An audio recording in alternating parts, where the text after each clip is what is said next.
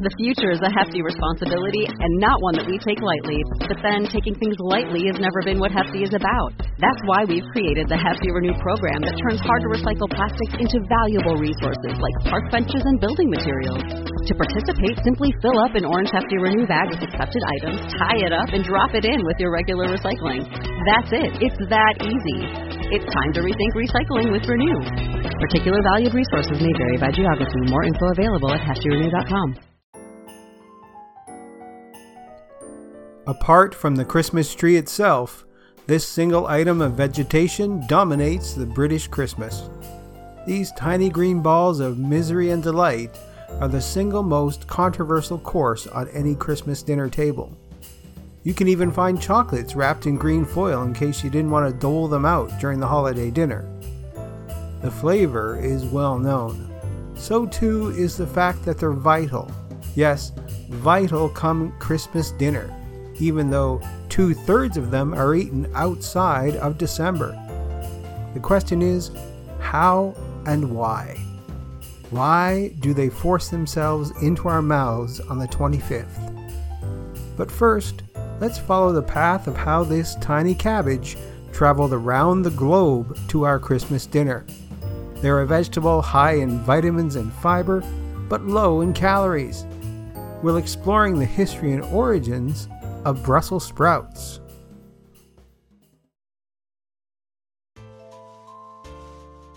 Welcome to Seasons Eatings. I'm your host, Glenn Warren, and this is Season 2 of a bonus episode for the Burr months of the year I like to call Seasons Eatings Side Dish. Each month leading up to December, I'm going to explore the origin and history of some of our favorite Christmas side dishes. Dishes that don't get spotlight on the holiday table, but carry a supporting role. But first, please take a moment and subscribe so you can help other Christmas lovers find the show. I would love if you could leave me a review on your podcast app of choice, and if you don't have time to leave a review, all I ask is tell a friend about the podcast. You can find me on Facebook, Instagram, and Twitter. And finally, I would love to hear from you. For suggestions for future episodes, comments, questions, or even just to chat, you can reach me at seasonseatingspodcast@gmail.com. And if you're feeling extra generous, you can buy me an eggnog. Just head on over to seasonseatingspodcast.com and click on the little cup on the top of the page. Each donation helps with the running of the podcast and is greatly appreciated. All links to the show can be found in the show notes.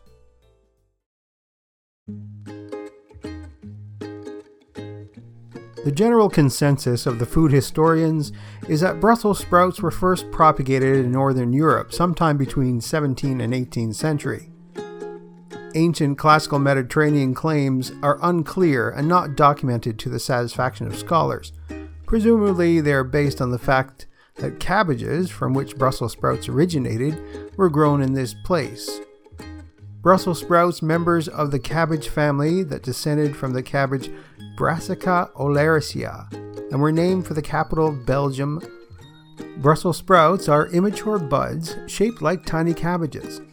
Although the cabbage is native to the Mediterranean region, where it's been cultivated for some 2,500 years, Brussels sprouts were developed in Northern Europe around the 5th century, or perhaps even later. One source claims that the plant was cultivated near Brussels in the 13th century. Other places first recorded the description of Brussels sprouts in 1587. Still another claims they have been widely grown in Europe only since the 17th century, whereas at least one source insists they've become popular in Europe only since World War I. Of course, these claims are not necessarily contradictory. Brussels sprouts reached North America with French settlers who grew them in Louisiana, but they've been popular in the United States only during the 20th century. The Brassicaceae family includes about 350 genera, with approximately 3,200 species of pungent or acrid herbs. Of this family, two species, Brassicaceae oleracea and Brassicaceae campestris, are the source of the edible crops. Vegetables in this family include cabbages, collards, cauliflower, broccoli, Brussels sprouts, kale, and kohlrabi. B. campestris includes bok choy, pak choy, Chinese cabbage, Siberian kale, turnips, mustard, rape, and rutabaga and radish. Pungency from various sulfur compounds varies throughout the crops. Brussels sprouts are low in calories and high in vitamin C, folic acid, vitamin B6, vitamin K, potassium, and iron. They also include a substance called sulforaphane, a phytochemical being researched for potential anti-cancer properties. Boiling reduces the amount of sulforaphane, but steaming or stir-frying do not have the same effect. As with other vegetables containing vitamin K, which actually encourage clotting in the blood, you may want to check with your doctor before eating them if you have a prescribed blood-thinning medication. Brussels sprouts mature from the bottom of a central stem upward. When harvesting, pick sprouts when green and hard, and approximately 1 to 2 inches in diameter, slightly smaller than a golf ball. Break away the leaf just below the sprout, then snap the sprout off. Leave smaller sprouts on top of the stem to further mature. A single plant will yield 50 to 100 sprouts.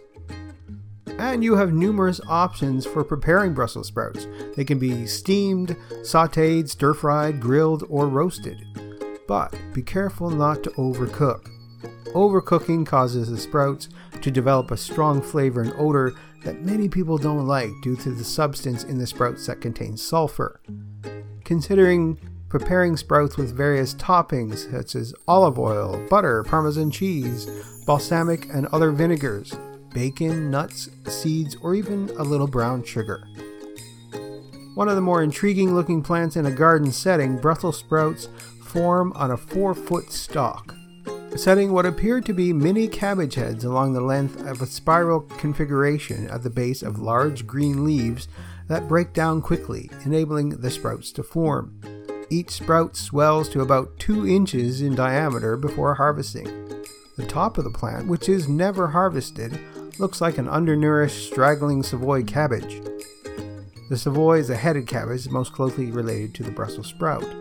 Planted from seed in March, under a cold frame in the north and a nursery bed in the south, then transplanted to a sunny, open section of the garden. In Belgium, the vegetable's place of origin, taste preferred young sprouts, and anything markedly over half an inch in diameter is disregarded. Americans' tastes ran to fatter sprouts. 12 days before harvest, the plant's top is cut off. Harvesters cut the stem close to the bottom sprout and lay them in a shaded area until it's time to use them. These plants, reserved for seed, would not be topped. Although mentioned in M. Mahon's pioneering 1806 garden calendar, Brussels sprouts was quite uncommon in America in the early 19th century. Sometimes called the thousand-headed cabbage, it only became a featured specimen in experimental kitchen gardens in the 1850s, but not a common culinary plant. As late as 1894, market gardener Peter Henderson observed, "This vegetable has never come into general use in this country," probably owing to its being too tender to stand the winters of the northern states. If he had lived south of the Mason-Dixon line, he would have found the vegetable more in evidence, particularly as a kitchen garden, rather than a market garden crop. Georgian William N. White counseled the frost-touched sprouts taste sweeter than a regular crop, a controversial claim. He, like most Southerners, thought them an ideal accompaniment to beef. One of the earliest recipes for the sprouts in the U.S. is a salad which comes from Thomas Jefferson Murray's book, 50 Salads, from 1885. Pick over carefully a quart of sprouts. Wash well and boil rapidly for 20 minutes. If boiled slowly, they'll lose their color. Drain and plunge them into cold water. Drain again and put them into a salad bowl. Mince 1/4 a pound of boiled ham, arrange it neatly and evenly around the sprouts, and around this arrange a border of potato salad. Add a plain dressing and a teaspoon of herbs, and serve. Now, the first thing that pops out to me as someone who's been in the food industry for over 20 years is the cooking time. 20 minutes seems like a long time to boil vegetables, but this is in modern times. Nowadays, pans conduct heat more efficiently, and everything is either electric, gas, or convection. It's all very controlled and even. Victorian cooking was not. B. Wilson, the author of Consider the Fork, explains that 19th century vegetables were probably far less overcooked than you think, especially when you take in the fact that the vegetables themselves were different. Modern seed varieties and growing methods tend to yield more tender plants. Victorian asparagus, for example, would have been stockier, and the greens and the carrots would have been tougher. Even with our modern tender vegetables, the Victorian method of boiling does not result in sogginess. The Victorian mastery of boiling was flawed. It's perfectly right at normal temperature, but you can never get water hotter than 212 degrees Fahrenheit or 100 degrees Celsius. But this is not the only factor determining how fast food boils. What is important is ebullition, that is, the extent of which the boiling water bubbles. In basic terms, heat transfer in cooking is determined by the difference in temperature between the food and the source of heat. Properly boiling water moves chaotically and transfers the heat to the food several times faster than simmering water. Heat transfer also works quicker when there's more water in the pan in proportion to the food. A large pan with plenty of water and a little vegetables will cook faster than a little copper pan crammed to capacity. This brings the other point. Victorian boiled food also had another drawback: the pans themselves. Copper is a wonderful conductor of heat. The only pan more conductive is silver. But pure copper is poisonous when it comes in contact with food, especially acids. Copper pans were thinly lined with a neutral tin, but over time, the surface of the tin wore down, exposing the copper underneath. If you read any 18th or 19th century cookbook, and there's always going to be a mention of getting your pans frequently re-tinned. But if people back then are anything like people now, cooks must often have postponed re-tinning the pans and end up poisoning those they cook for. We'll find out how sprouts have become less unappetizing and the darling of the holidays after the break. If you're like me, you have fond memories of Christmases past, when you settled in with your family to watch cherished Christmas classics like Rudolph, Frosty, or maybe you remember trekking to the theater to see big holiday releases like A Christmas Story, Home Alone, and my personal favorite, National Lampoon's Christmas Vacation. I hope you'll rediscover a piece of that innocence while shopping at retrofestive.ca. While you're here, why not pick up some gifts for your loved ones? We're always posting new items, so be sure to check back often. You can also find us on Facebook, Instagram, and Twitter. From leg lamps to moose mugs, puzzles and pop culture, Retro Festive is your one-stop online shop for all your holiday gifts. Visit retrofestive.ca and be like Uncle Eddie and get something for you. Something really nice. Don't you wish the holidays would last the entire year? Well, now it can. Head on over to mymerrychristmas.com where you can enjoy the holidays all year long. You can chat with other Christmas enthusiasts on any topic you can think of. Movies, books, cooking, decorating, anything. If it's about Christmas, it's here. Joining My Merry Christmas is completely free. But if you become a Premier member, you can enjoy extra bonuses such as a yearly Christmas card exchange and Kringle Radio, Santa's exclusive Christmas radio station. For only $19.95, you can become a Premier member of mymerrychristmas.com for a full year. So head on over to mymerrychristmas.com and start enjoying Christmas all year long.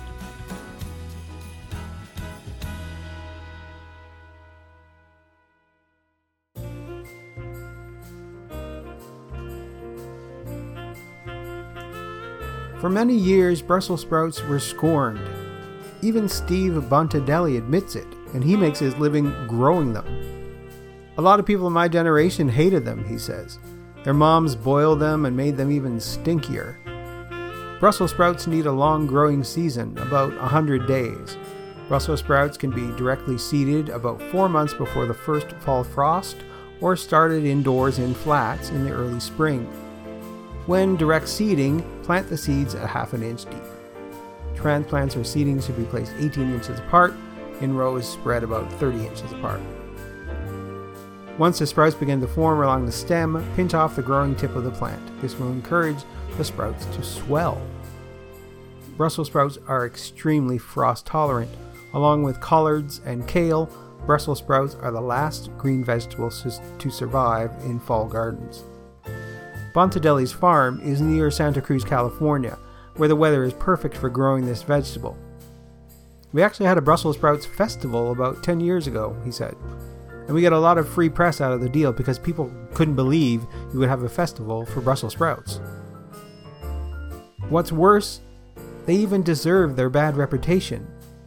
They were just very bitter, a very strong, bitter taste, Bontadelli says. But this all started to change in the 1990s.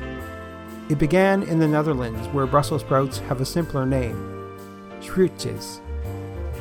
A Dutch scientist named Hans van Doorn, who worked at the seed and chemical company Novartis, the seed part is now called Syngenta, figured out which chemical compounds in sproetjes made them bitter. At that point, the small handful of companies that sell Brussels sprout seeds started searching their archives, looking for older varieties that happen to have low levels of the bitter chemicals. And there are hundreds of these old varieties. The companies grew them in test plots, and they did, in fact, find some that weren't as bitter. They cross-pollinated these old varieties with modern, high-yielding ones, trying to combine the best traits of old and new sproetjes.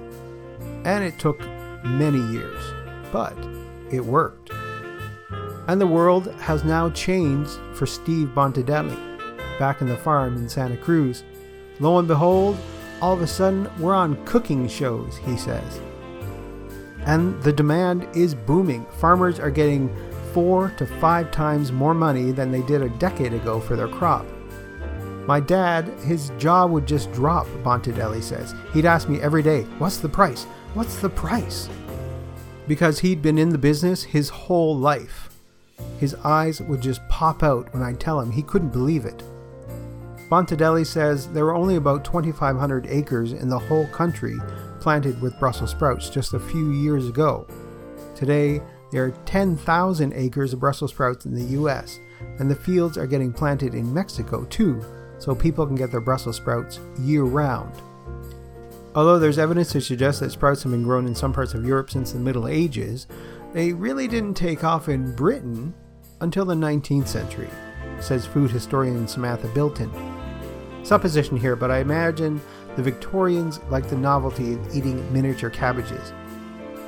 Bilton adds, as to when they become a ubiquitous part of Christmas dinner, it's hard to say. I can't find any evidence to suggest they were promoted by the Victorians as the must-have vegetable at Christmas, so I suspect it was largely down to seasonality, or was a 20th century idea boosted by grocery store marketing campaigns. Fellow food historian Angela Clutton also has an idea. Sprouts only became widely available in Britain towards the end of the 1800s, around the time that our modern ideas of Christmas feasting were being invented, just when sprouts started to be around too. So, it appears to be a case of timing. Not only is sprout season slap bang in the middle of Christmas, but the modern roast dinner was invented around the same time that sprouts were first imported to a large scale. In the UK, supermarkets sell approximately 750 million individual Brussels sprouts at Christmas time.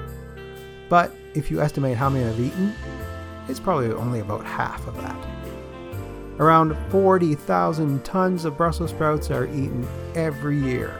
This is almost the weight of the Titanic, and is equal to the weight of around 44,000 adult male reindeer. While I recall many Christmas dinners having to eat Brussels sprouts that were boiled within an inch of their lives, nowadays I prefer my sprouts roasted in the oven with some balsamic vinegar or shredded into a salad. Sprouts are one of the staple foods of the ketogenic diet, and you can find a myriad of delicious recipes to replace the waterlogged mini cabbages on your plate.